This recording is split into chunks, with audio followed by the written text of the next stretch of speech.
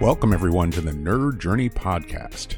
Our goal is to help technical professionals accelerate their career progression, increase their job satisfaction, and bring you the advice we wish had been given earlier in our careers. I'm your host, John White, at VJourneyman on Twitter, joined by my co-host, Nick Corti, at NetworkNerd_. We both work in the tech industry with backgrounds in IT operations and sales engineering. We hope our career discussions will be vendor neutral, relevant across disciplines, and remain timeless. If you're enjoying our content, please drop us a positive review on Apple Podcasts or wherever you subscribe. And if you want to get in touch with us, tweet or DM at Nerd Journey. Ultimately, we're just two nerds on a journey. A journey to career enlightenment. So let's take a trip. You're listening to episode 248, and this is the beginning of a series of discussions with Duncan Sparrell. He's the owner of a consulting firm whose personal mission is to make the world a safer place for people like you and me. Duncan unexpectedly got into programming after not caring for it when he took courses in school. It's fitting that this releases in the month of October because October, if you didn't know, is Cybersecurity Awareness Month. So in this episode, we're going to build your awareness of some lesser-known roles in cybersecurity, dispel some myths about the industry as a whole, and give some advice for how you could break into that industry if you're looking to do that. In this discussion, Duncan will also share the work he's done to create standards and how all of us could play a part and get involved there. And finally, how do we foster innovation? Can you curate it? And what was it like to work at the Idea Factory? Let's catch the full story and get to part one of our discussion with Duncan Sparrell.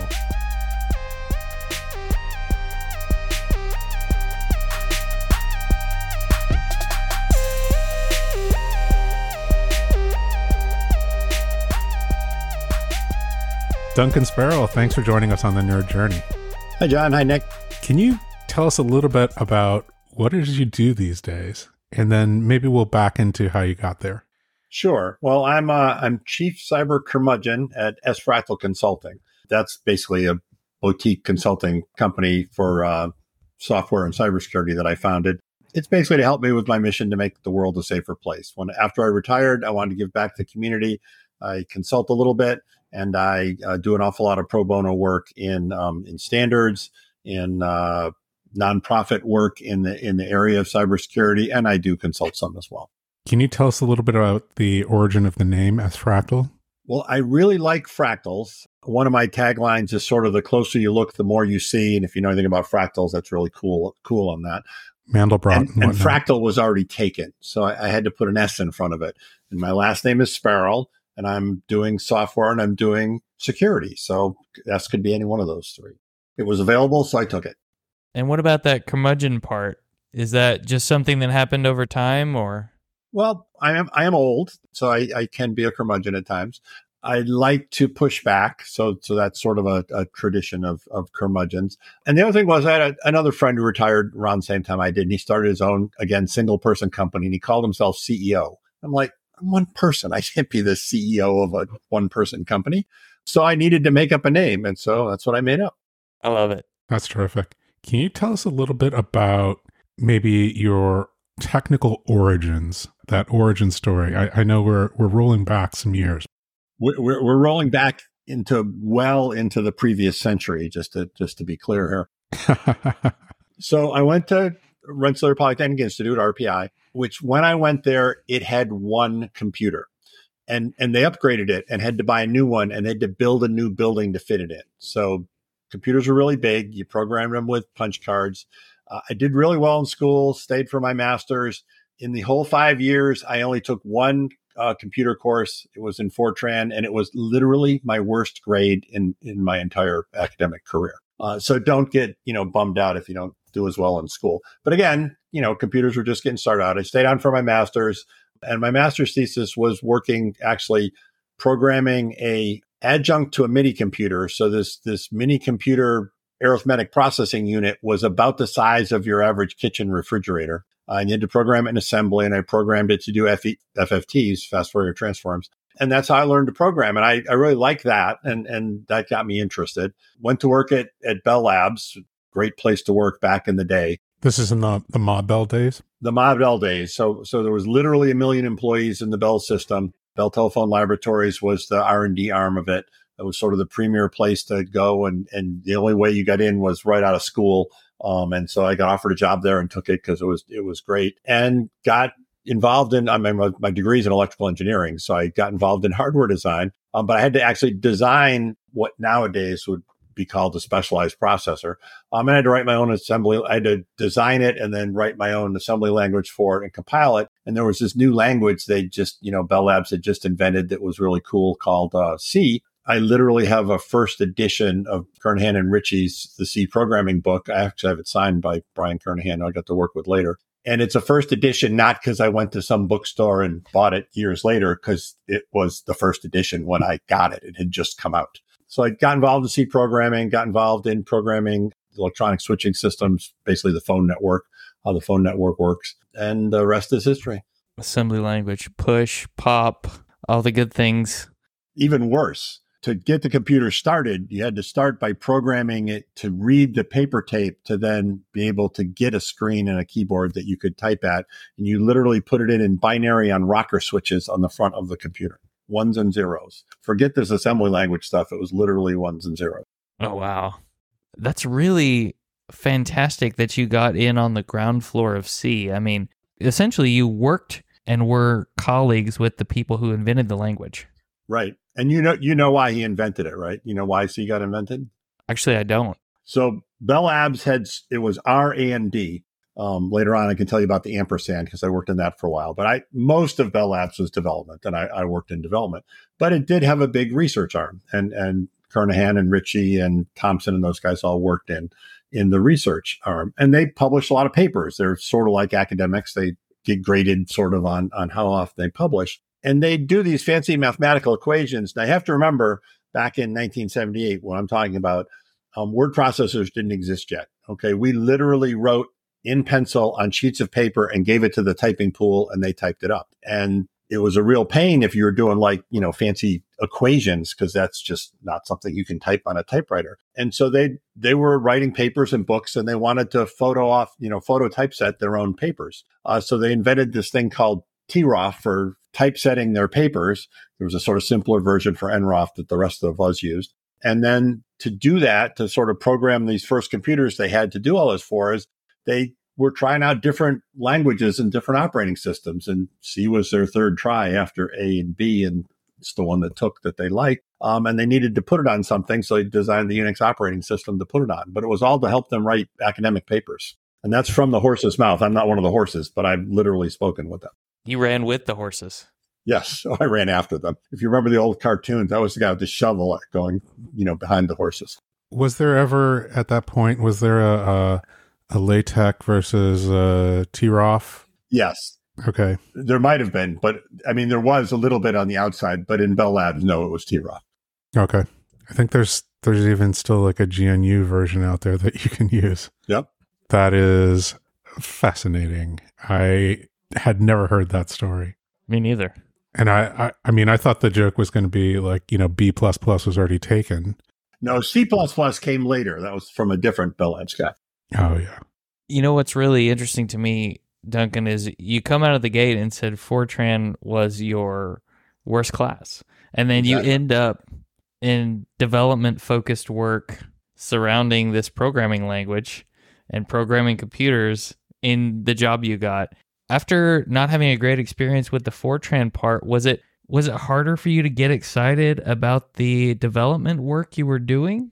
No, actually it was the other way around, because, for my master's thesis stuff, the fact that I actually got to program the computer like with an actual keyboard as opposed to these card thing. You used to have to go to a card puncher and punch the cards in and stuff. So that was part of it. Part of it was I was, one was a class and one was an interesting thing. We were literally programming sound to be displayed on a screen, which was really also weird because it was funded by the Navy, which at the time I had why is the Navy funding us to do this? And about, 10 years later, Hunt for Red October comes out and I'm saying, oh, those sonar screens, that's what I designed. I didn't even realize I was doing it.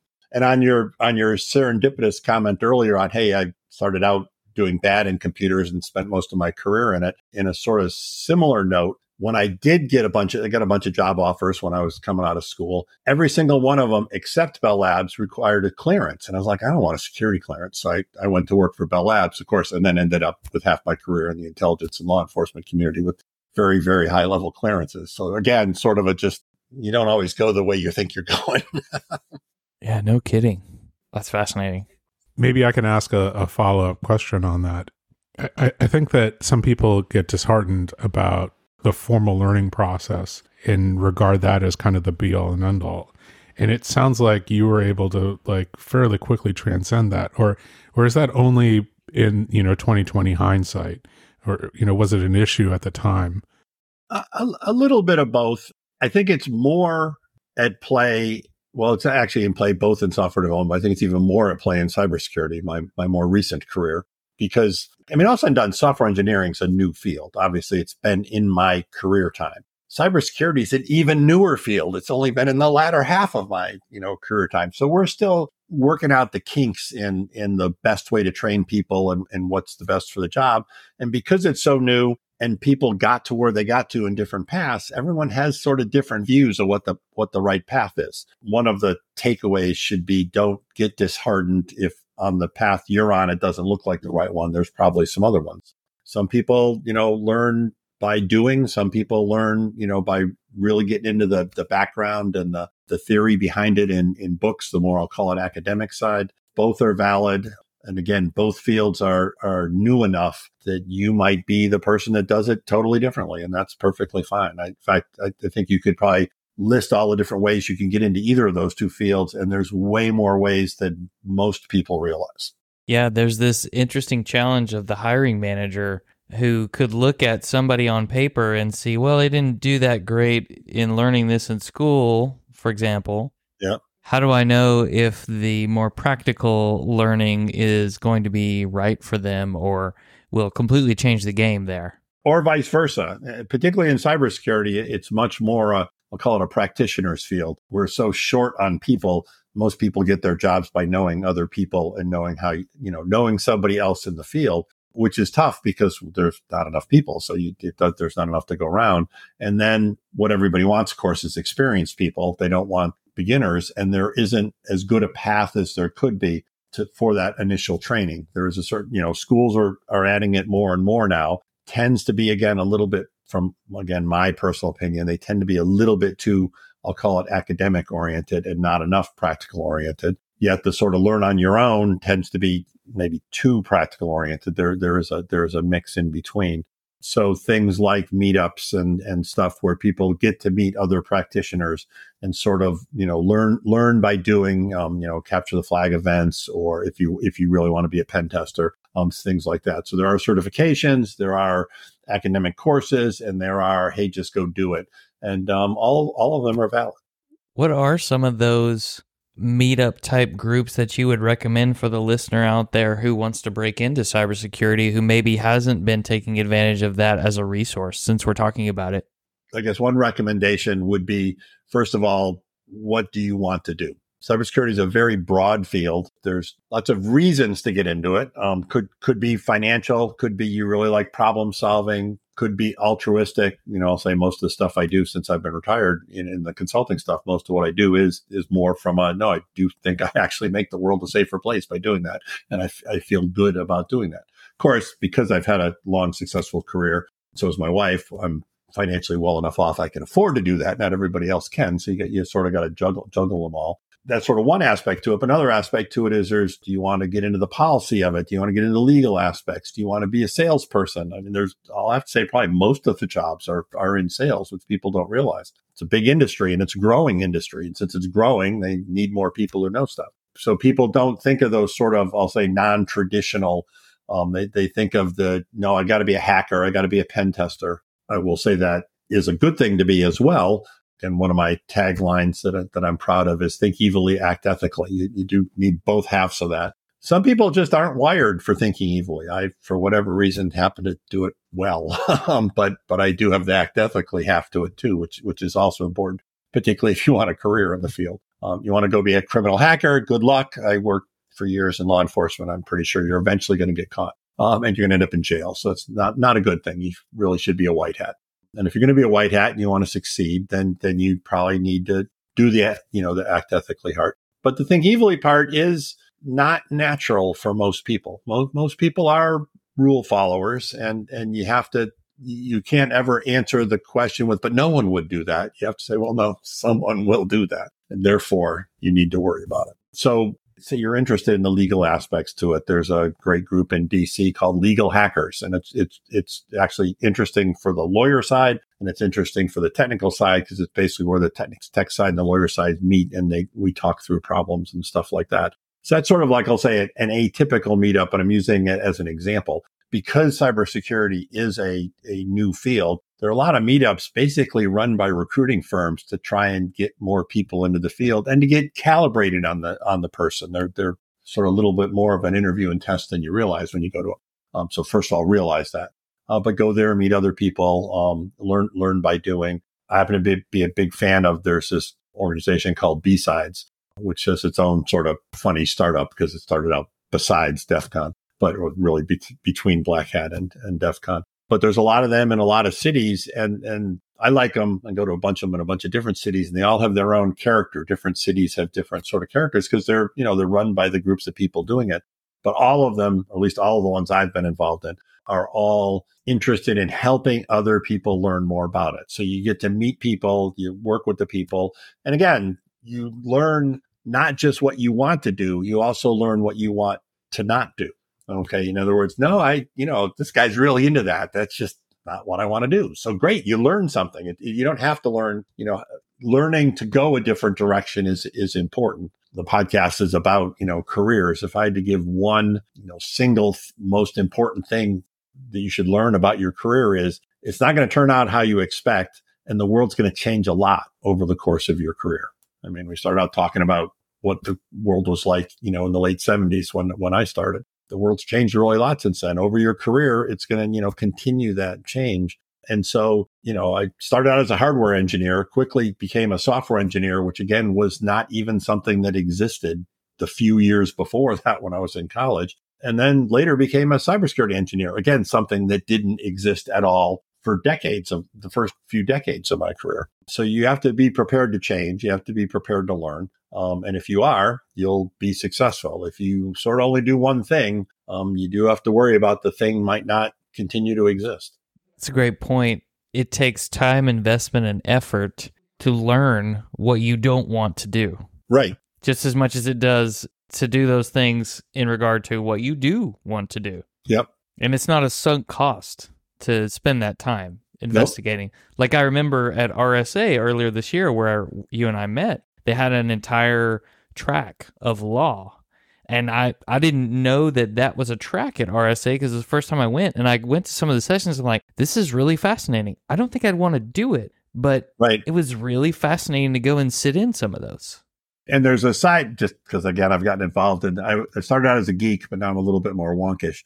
So I've gotten involved in some of that stuff. And there's not just the law aspect to it, there's the policy aspect to it. So there's the lawyers sort of interpreting the laws, but then there's the policymakers making the laws. There's this great group called Hackers on the Hill. I happen to live just outside DC, so it's really easy to get in there. And there's this great group called Hackers on the Hill where we go help it started with, I think it was at DEF CON, maybe it was at B-Sides, I don't remember. But one of the congressmen actually gave a talk and he said, you guys all complain about the laws we make, but we don't know what we're doing. We need your help. We need the community to help us do so. So that sort of Hackers on the Hill got formed because of that. We go inform the staff and the lawmakers how to do it. And they need our help in doing this. And so I find that stuff, fascinating. And by the way, it is way harder than it sounds. It's much easier to program than it is to write a law that won't have unintended consequences. They might want to start with source code management so they know who's making what changes. The number of times that I've heard like, oh, we passed this bill and then it has this in it and we have no idea how that got in. Yeah, they don't use GitHub. They should. Yeah, they absolutely should. I mean, in fact, a public repository might be exactly what helps solve all this. I don't know what I'm solving, but I'm also quite involved in cybersecurity standards, and I'll claim one of my claims to fame is I'm always encouraging the groups to be using GitHub for the actual document creation for that very reason. So you can tell who made what change when with whose approval, which is like obvious in source code. It's not as obvious in in document creation, but it actually is really important, particularly if you're writing something like a standard or a law. That's fascinating. I hope it's okay to make a little bit of a move here, because one of the things that you have been involved in recently is serving time on standards boards. Yep. And helping to do some of those things. And just as an entry to that, like I would assume that those bodies do use more source code control type of document management systems, or am I wrong about that? Well, they do now, because I sort of push them to, or at least the ones I'm involved in, I push to do that. But actually, no, they mostly didn't. So it's been an evolution. Because also on GitHub are not all that old a tool either. And things like standards, I got involved in standards fairly early in my career. Again, one of these serendipitous things of one of my coworkers was involved. I was involved in some speech processing projects, and we were working on this thing called ADPCM. Well, first of all, to show how old I am, it was mostly a telephone network then. There was very little data. What data there was called voice band data. It was modems over the voice lines. And the network was mostly analog. The switches were digital, but all the long haul transmissions were analog. And I was involved in the technology that helped it convert from analog to digital. Literally, someone who worked for me had to go before the FCC to prove it wasn't a boondoggle, that we were putting a fiber optic link between North America and Europe, that it really was economically feasible to do it. But one of the things that made it economically feasible was we redid the voice coding to basically take advantages of things like we actually packetize the voice, so that, like, I'm speaking right now, you're not. That means the whole other direction is empty. You're wasting that wire, so to speak. When you do it with packets, other people can slip in. Even though I talk a really lot, I do actually pause at times, and you can actually, not send the packet when I'm silent between syllables or whatever. And we also did some voice coding of we changed this thing called PCM to ADPCM, Adaptive Differential Pulse Code Modulation. And for it to work, it used to be, up until that point, North America did its stuff the way it felt like it. And Canada and the United States had to agree on something. Europe did the way it felt like it. France, Germany, and the UK had to agree on something, but we didn't all have to agree, because we literally couldn't talk to each other because there was an ocean in between. Satellites started coming around. We started putting fiber optic under the ocean. We had to agree on, hey, how are we going to meet in the middle and how we're going to talk? And even with PCM, there are two different versions, the European version and the North American version. And on ADPCM, we're going to try and come up with one standard. And to do that, you do that in this thing that's now called the ITU, the International Telecommunications Union. It's part of it's a UN agency. I actually still attend it 43 years later. But I started attending basically because one of my coworkers didn't like going to Switzerland. I'm like, I get to go to Switzerland? Sure, I'd love to go do that. And I've literally been going there for 43 years. And so standards has always been something it's never been my main job. It's always sort of been a hobby side job. Everybody's got to work a certain amount of hours a week to get their job done. And then if you feel like putting in extra effort, they'll always let you do something extra. Well, standards was always sort of my extra thing. And I do think it makes a difference. I think it is really needed. And so lately, obviously, the later half of my career, it's all been in cybersecurity standards. But yes, I am very involved I'm actually on the Oasis Open is a standards development organization that I'm actually on the board of directors of it. I chair one of the technical committees on this thing called OpenC2, Open Command and Control. It really frustrated me that when I was still working earlier in my career at AT&T, we put out these really big contracts for a really lot of cybersecurity gear. And if we picked vendor A and then a couple of years later we picked vendor B, we'd literally have to rewrite all our software, because stupid things like, block IP address 1234, every single vendor had a different command to do it. I know, so they'd get vendor lock-in and you'd have to stay with them. And so OpenC2 is to try and make it so no, you can switch vendors easily, which is, of course, way more important now, because now everything's in the cloud. You can switch vendors as easy as in carriage retard. So it's more needed now. And so I'm very involved in that. And a lot of STIX, STIX is a cybersecurity, how to share threat information. The bad guys work together way better than the good guys work together. And so we need to improve our defenses. We need to automate more. People want to get into cybersecurity. Cybersecurity automation is a great booming area, because we have to defend at machine speed. The attackers are attacking at machine speed. We got to defend at machine speed. So standards like STIX that allow companies and also companies with the governments to, share information about threats are all things I'm passionate about. You can tell just by my energy level picked up. Well, it sounds like you at first volunteered to be part of the standards community, let's just say. Yep. If somebody's going to do that, is there like a vetting process that one has to go through to be able to participate and contribute in certain ways? I would guess yes, but I don't actually know. Like most questions, the answer is it depends. So back in the late 70s, early 80s, actually it was 1980 when I first started doing this, at AT&T, which was a big telephone company, the largest in the world at the time, and the ITU is a UN agency, so at the time it was called the CCITT. They changed names along the way, but still UN agency, big deal, means a really lot to the company. Then AT&T did have a process. In fact, you'd have to sort of be the behind the scenes guy writing the contributions. I was writing the contributions for the guy who was going to Geneva before I got to be the guy going to Geneva. But that was then. Nowadays, it's a lot easier, to, first of all, a lot more virtual meetings, so you don't actually have to go to Geneva, as well as it's a more, in general, more open process. Now, if you work for a big corporation and you're going to go representing that corporation, then I'm sure your corporation has some set of rules, but most likely they'll be begging you to do it because, not enough people want to do it because it's not usually anybody's actual job. It's usually a sideline. It's a hobby, but it's a really good one, in my opinion, because it gets you interacting with other companies and other people in your field, much more diverse than the work group you're usually in. So you get different perspectives that I think will help you, not necessarily that week in your career, will help you, 2 or 3 years down in your career, because you'll see things you didn't, you'll just look at things differently than you'd looked at before. It's analogous to being an open source maintainer. Open source is a form of standards, you could argue. So again, similar, and that's again, people starting out, there's ways to help in open source projects, open source software development, open source cybersecurity, open source standards. All of them are easy to help. And you don't have to be the expert. You don't have to be making the, ultimate policy decision that might be, quote, above your pay grade. It's things like, you need to test stuff and people need to actually read it to make sure it's readable. And anybody can help with that stuff. And that's how you can sort of dip your toe in the water. And again, we talked before and sometimes say, and that's not for me. And even if you find one that's not for you, doesn't mean the whole thing isn't for you. It means, well, maybe that group isn't for you or that particular project or that particular standard.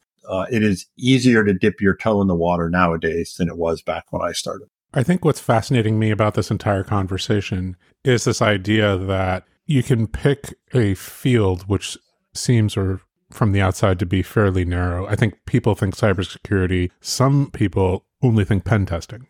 Even I know that that's a fallacy. But you open, it's this like Pandora's box or maybe even like a fractal where like you dive in and there's more and more. Like, yep. It's almost like the closer you look, the more you see. It's almost like that, yeah. I love the idea that you can get involved in a community. This is kind of a pattern that we've seen before. So you're urging people, if they're interested, and think maybe this is a direction that they want to go in, or even just investigate it because it's something they've heard of. You can go get involved in a community, go to some meetings, see what's being talked about. And it's not even just one community. Right. It could be, there might be several different groups in any given metro area and maybe virtual groups for people who don't live near a metro area. And that just seems like the possibilities are endless there to create a career if this is something that one is actually really interested and passionate about. So 2 things on that. One is the passion, I think, is important. Find what you're passionate about, because again, if it's fun to do, it's not work. Okay. And so that you really want your sort of personal objective to be to always enjoy what you do. Now, you can't always enjoy everything 100% of the time. It's just that isn't going to work. But if you're not enjoying what you do, you probably should be looking to do something else.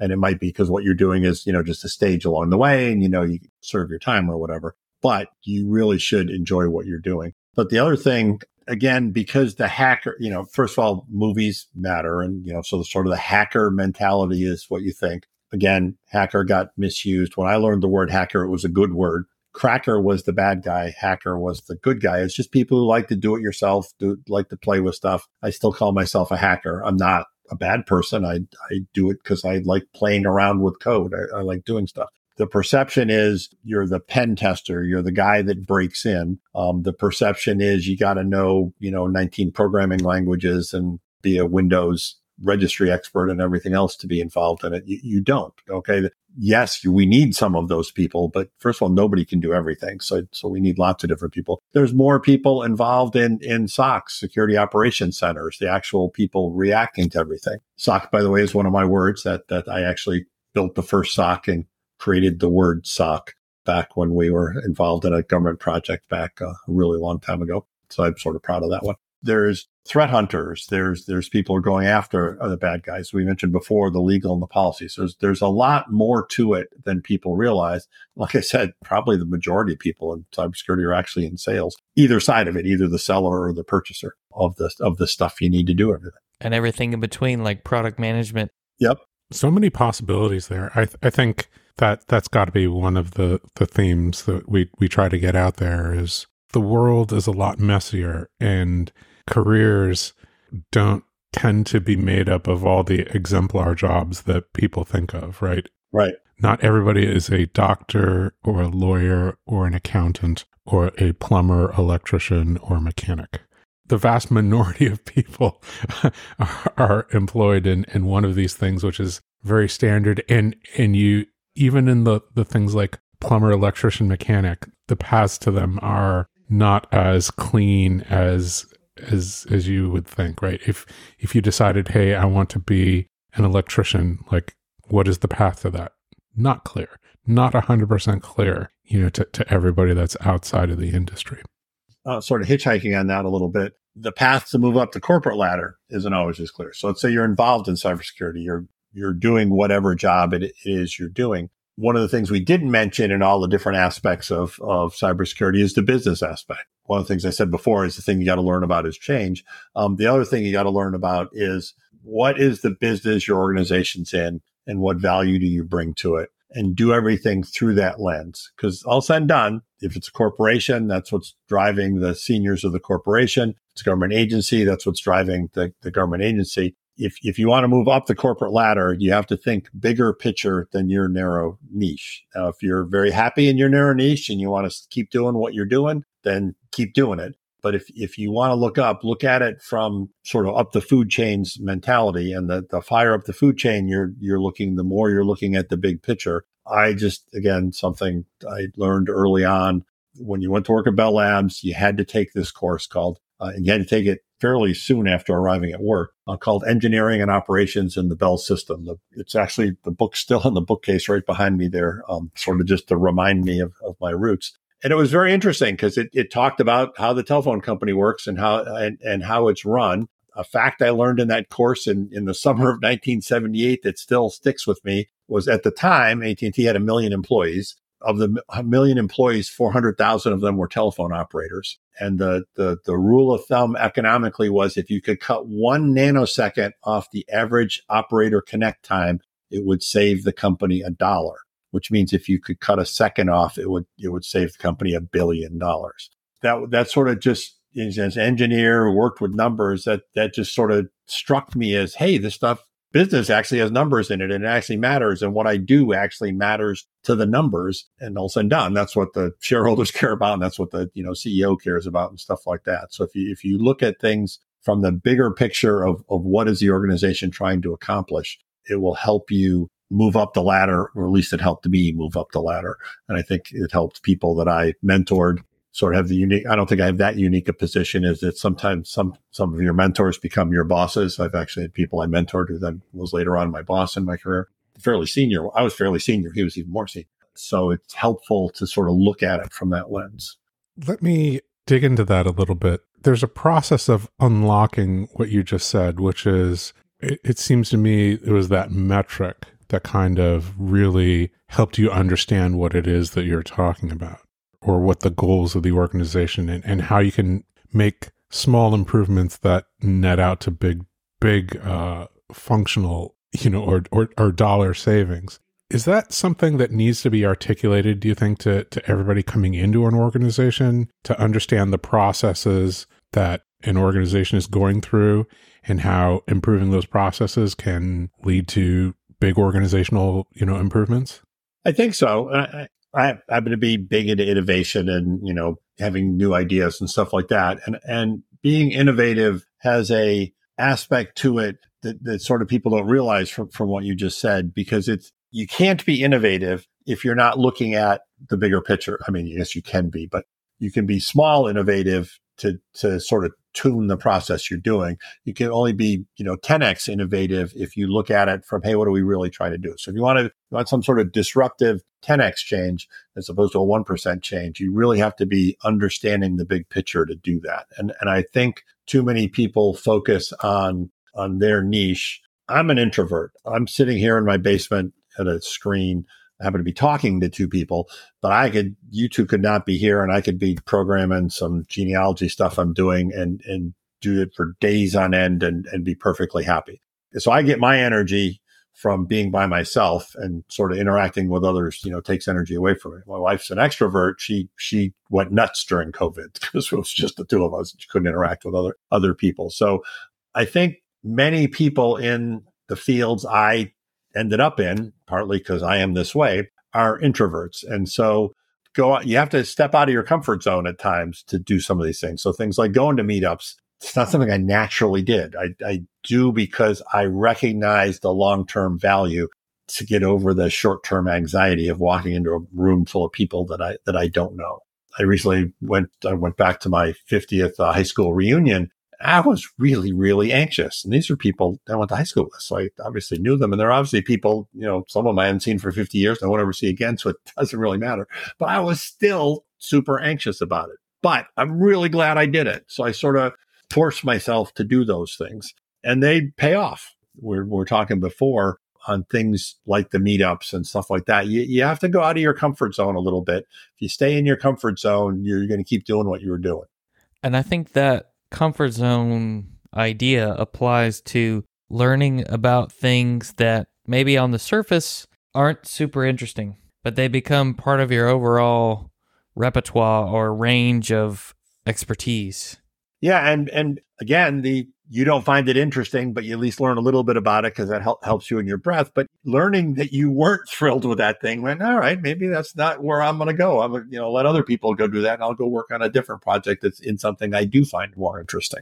Back when I was a system engineer, we did a lot of requirements work. I was keen on there's requirements and there's not requirements, and they're both as important. We have to do this and we don't have to do that. It's just as important to write down that we don't have to do that to make sure people are calibrated. You're talking a little bit about innovation, and I was wondering if I could ask a question about that. That I think sometimes innovation comes from people who have operational experience in unrelated fields. Agree. Maybe this is like I have a bias about this because I watched this BBC PBS documentary in the 70s called Connections, and it was a history thesis that real innovation came not from like great inventors and the great man theory, but like this collisions of people who were doing this thing, and then they happened to run into people trying to solve a different problem, and like punch cards coming from the industrial loom industry, right? Oh, and then the step to, well, maybe we can, it's already storing information, these patterns, like maybe we can store census information and then, do adding, and then, well, storing information, sets of instructions is just information. And so kind of that, step by step, collision from, migrating from one industry to another. Is that something that you think is still going on with like highly specialized industries? Are we losing that? I would actually say because the world is more interconnected now and there is more opportunity to sort of see the different perspectives, I would say there's more mashups than there used to be. I call that mashups, when you take two disparate things and put them together and realize Reese's peanut butter cups taste great because they're chocolate and, peanut butter together. You wouldn't have realized those mashed up together. That happens, I think, technologically a lot. But, innovation also happens in small ways. My first patent was two engineers were sitting in a room trying to solve a problem. I was walking by and they said, "Hey, Duncan, we got this issue." And they said, here it is. And I said, "Oh, you do this." And I walked out and they said, "You should patent that." I'm like, you asked a question and I gave a 1-sentence answer and I should patent that? And I ended up actually getting a fairly fundamental patent from that. that a whole product line was based on. It can be as simple as you just had the right idea because you saw the problem a different way than they saw it, and no one else had saw it that way before. You think, because I see it, must be everybody else saw it that way, and that's actually not usually the case. Everybody's perspective is unique. People can be more innovative, I think, than they realize they can be. And particularly if you're looking at it, like I said before, from the sort of big picture viewpoint, what is it you're trying to accomplish? And you bring your own set of experiences to it. And to your point, the broader your experiences are, the more you bring to it, the more likely I think you'll see one of those, connections that nobody saw before. When you were asking that question, John, what I was thinking about was maybe this actually plays into the introvert-extrovert discussion that we had a minute ago. And if I'm really introverted and you put me in a new area, I might not actually be as willing to throw out a suggestion in that area because I don't have expertise. Yeah, I have the fresh eyes, but am I willing to take the chance and sound like a dummy if it doesn't pan out? I don't even think that's introvert, extrovert. That's just change management. I would maintain no one likes change. And so you're in an environment you're not comfortable in, you're less likely to speak out. But I do think you got to speak up and I'll say there's no such thing as a dumb question. And so you can always word it as a question. The other thing, again, I'm fairly egotistical, so maybe this is just me, but I consider all meetings for me. If you wanted me at the meeting, you wanted me at the meeting. So therefore I should be contributing. If I don't understand what they're talking about, I should say, what are you talking about? I've had a fair amount of DEI training over my career, which was very eye-opening for me. So I appreciate that not everyone can come from the same power position that I naturally have. But I would still encourage people to speak up and to ask the questions. And again, you got to, it's got to be context sensitive. You can't, dominate the meeting. And you got to look at what is the business purpose of the larger corporation and what are they trying to do and how do I fit into it? And if I waste all my boss's time, answering my questions, I could have got answered by asking my peers or something. That might not be the best career move in the long run. Maybe this is the right context to ask a question that, I hope you're not tired of hearing a question like this, but, I, like a lot of people, probably read The Idea Factory. One of the things in that book was this idea that Bell Labs, like maybe one of the things that led to all the success that came out of it was, maybe a coincidence, but maybe by design, created a lot of collisions of people who worked on diverse things. They weren't all exactly working on the same thing. And so you had people who are working on, completely different projects who, again, maybe by design or by accident, were just bumping into each other, socializing, it kind of exactly the way that you were talking about. Hey, we're having this problem. What do you think? And boom, something comes out of it. Was there any truth to that? I think some. They did do a certain amount of, rearrange the deck chairs every so often to literally force you out of your comfort zone and into other areas. Sometimes they took them, the first or second level manager chain above the engineers and literally just, switched them everywhere. Sometimes they moved groups around. I think partly to keep everybody from getting stuck in a rut. I do think part of the value of Bell Labs in the days when I was there, I was with Bell Labs or its derivatives my entire career, but the industry changed a lot through my entire career because the system did get broke up by the Justice Department as a monopoly. But it was a regulated monopoly, and it was a regulated monopoly in an area where the technology was causing the cost to decrease continually. So we could basically could reduce the phone rates every year and still have a certain amount of money that went into the rate base for just this to basically fund the Idea Factory. And they've been doing it for a while and they sort of got the hang of it. It was a very egalitarian, I think that's the right word, thing. When I went to work there in 1978, that was the year Arno Penzias and Robert Wilson won the Nobel Prize in Physics. And like my second week at work, I was 3 behind the guy who won the Nobel Prize and was on the cover of Time magazine. And I was like 3 behind him in the lunch line. And he had the same title I had.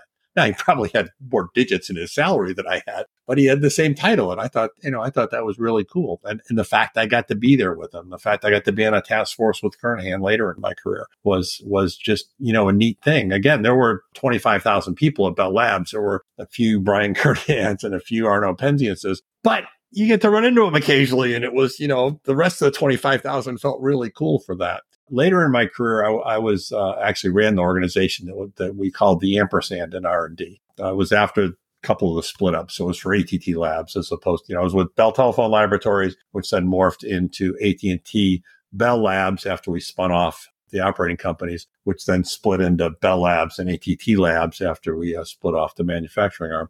So I stayed with the labs the whole time, but ended up in the AT&T part. But when I was in that AT&T part, I was in this thing we called the Ampersand, which we still had a research organization. It was small relative to development, but it was still fairly large. And they had a lot of really good ideas, but they were researchers. They tended to, make, I'll call them toys that eventually became really good stuff that became product. But the developers, there was sort of a gap between research and development. So they literally made an organization. I got to head it up. Its job was to, hey, help the research guys make stuff that developers can actually accept and start with as their base, which was a really cool job because I got to basically see across research all the different things going on and which ones sort of we got a say in and which ones we thought would have some commercial viability and needed to get brought over into the larger development arm. So things like text to speech and voice recognition and the early AI stuff.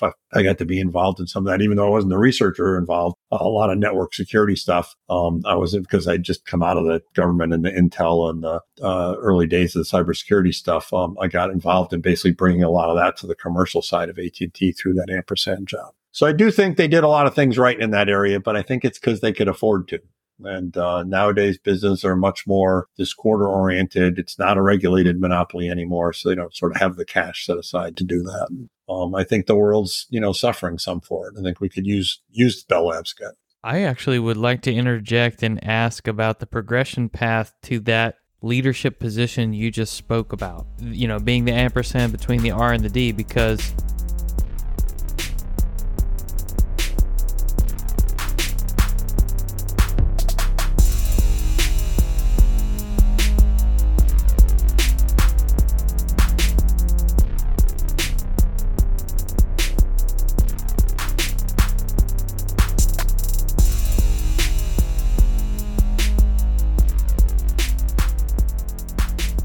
it was interesting to me what Duncan said about the lack of agreement on the right way to train people for a role in cybersecurity. Lots of pathways into it, and we need a balance of practical and theory. And that's probably true in just about any technology field. What's even more interesting is we've talked to 4 different people with some measure of cybersecurity experience now, and each of them has a slightly different story. One of the first discussions there was with Donovan Farrow in episodes 133 and 134. He now owns a security consulting firm. We spoke with Bill Kendall in episodes 180 through 182. He was actually a systems administrator who became a security engineer. And then most recently, before the discussion with Duncan, we talked to Kenneth Ellington, who happens to be the owner of Ellington Cyber Academy and can certainly help anybody out there who's looking to break into the industry. Check out episodes 239 and 240 for that one. Hopefully you realize through our discussions that were focused on cybersecurity that the field is much broader than many people realize. And it does include those tracks like law and policy. People need experience in cybersecurity that they can take to a law field or policy development type field. And Duncan even mentioned cybersecurity automation based on some of these standards for threat intelligence sharing. That was an interesting one. So if you're an automation engineer today or have learned some scripting and programming, maybe that is an option for you. When Duncan spoke about standards, about some cybersecurity standards called STIX, S-T-I-X, and then he also talked about OpenC2 or Open Command and Control. And if you go and look at the documents we'll put in the show notes at nerd-journey.com, you can see that OpenC2 is a standard that they're trying to develop that you can contribute to. There's a GitHub page with documents that one could go and make a contribution to as part of that community of people trying to create this standard. I think it's important to also highlight Duncan's mention that the work on these standards is oftentimes in addition to what your normal job is. So working on something like this might be a great way for you to get exposure to a new area that's really interesting, broaden your experience for preparing for the next role or even sharpening your skills in the role you're in. But even if all you did was contribute to improving the documentation for something like a standards group and they're using GitHub, you actually would learn some things about GitHub and revision control systems or version control systems. So that's a relatable skill that you're using to dive into a new area. So you're building more than one skill at once while you're learning about these standards. Keep that in mind. Speaking of learning, oftentimes we learn about something and really don't like it. We get exposed to it. It's really about exposing ourselves to new ideas, new things that we could learn, new career paths that we could pursue. And we don't always know what the possibilities are as to where we could go from here, or that this job function and set of required skills is actually a thing. And some of that information you can get from going to meetup groups focused in a specific area. Just like Duncan mentioned, you can get out of your comfort zone, go meet people, ask them about what made them interested in doing what they do, and what is the set of tasks that they do most often in that role. Because we all need to remember, as Duncan stated, the world will change over time, over the course of our career. So you never know when you might run across something new that really piques your interest and changes your entire direction. Sometimes it can be really hard to focus on a bigger picture or seeing the bigger picture, the higher level goals at an organization, how they relate back to the work that you do. Hopefully you're working within some kind of division or functional group that can help you map those, much like Duncan saw the operational metrics and understood how he could make an impact on those for his company. But many times, understanding the bigger picture can give you a better idea or a more innovative idea and ensure it lines up with what the greater goal of the company is. And maybe we don't always think about that. I really liked the description of Duncan being part of this Ampersand organization. It sounded to me like he was doing DevOps, but I might call it Res Dev because he was in between research and development. And being in that role, it was more holistic context about what the greater research organization did, as well as the development organization. And that team was really to fill a gap and serve a need that the company had. So they recognized that there was this gap between the research and development organizations and thought that there needed to be some sort of liaison or go-between that could work with each one and help them work together better, improve those efficiencies, and affect those metrics that I'm sure someone was looking at to know they had an issue. And we did hear that Duncan got to lead that group. Next week, we'll hear a little bit more about his progression into leadership and how that came about. We'll see you then. Just a reminder, we'd like people to subscribe and give us a positive review on Apple Podcasts or wherever you're listening. We want to know if we're being helpful and are always looking for interesting questions to ponder. We're collectively on Twitter @NerdJourney. Farewell, listeners. Tune in next time as the journey continues.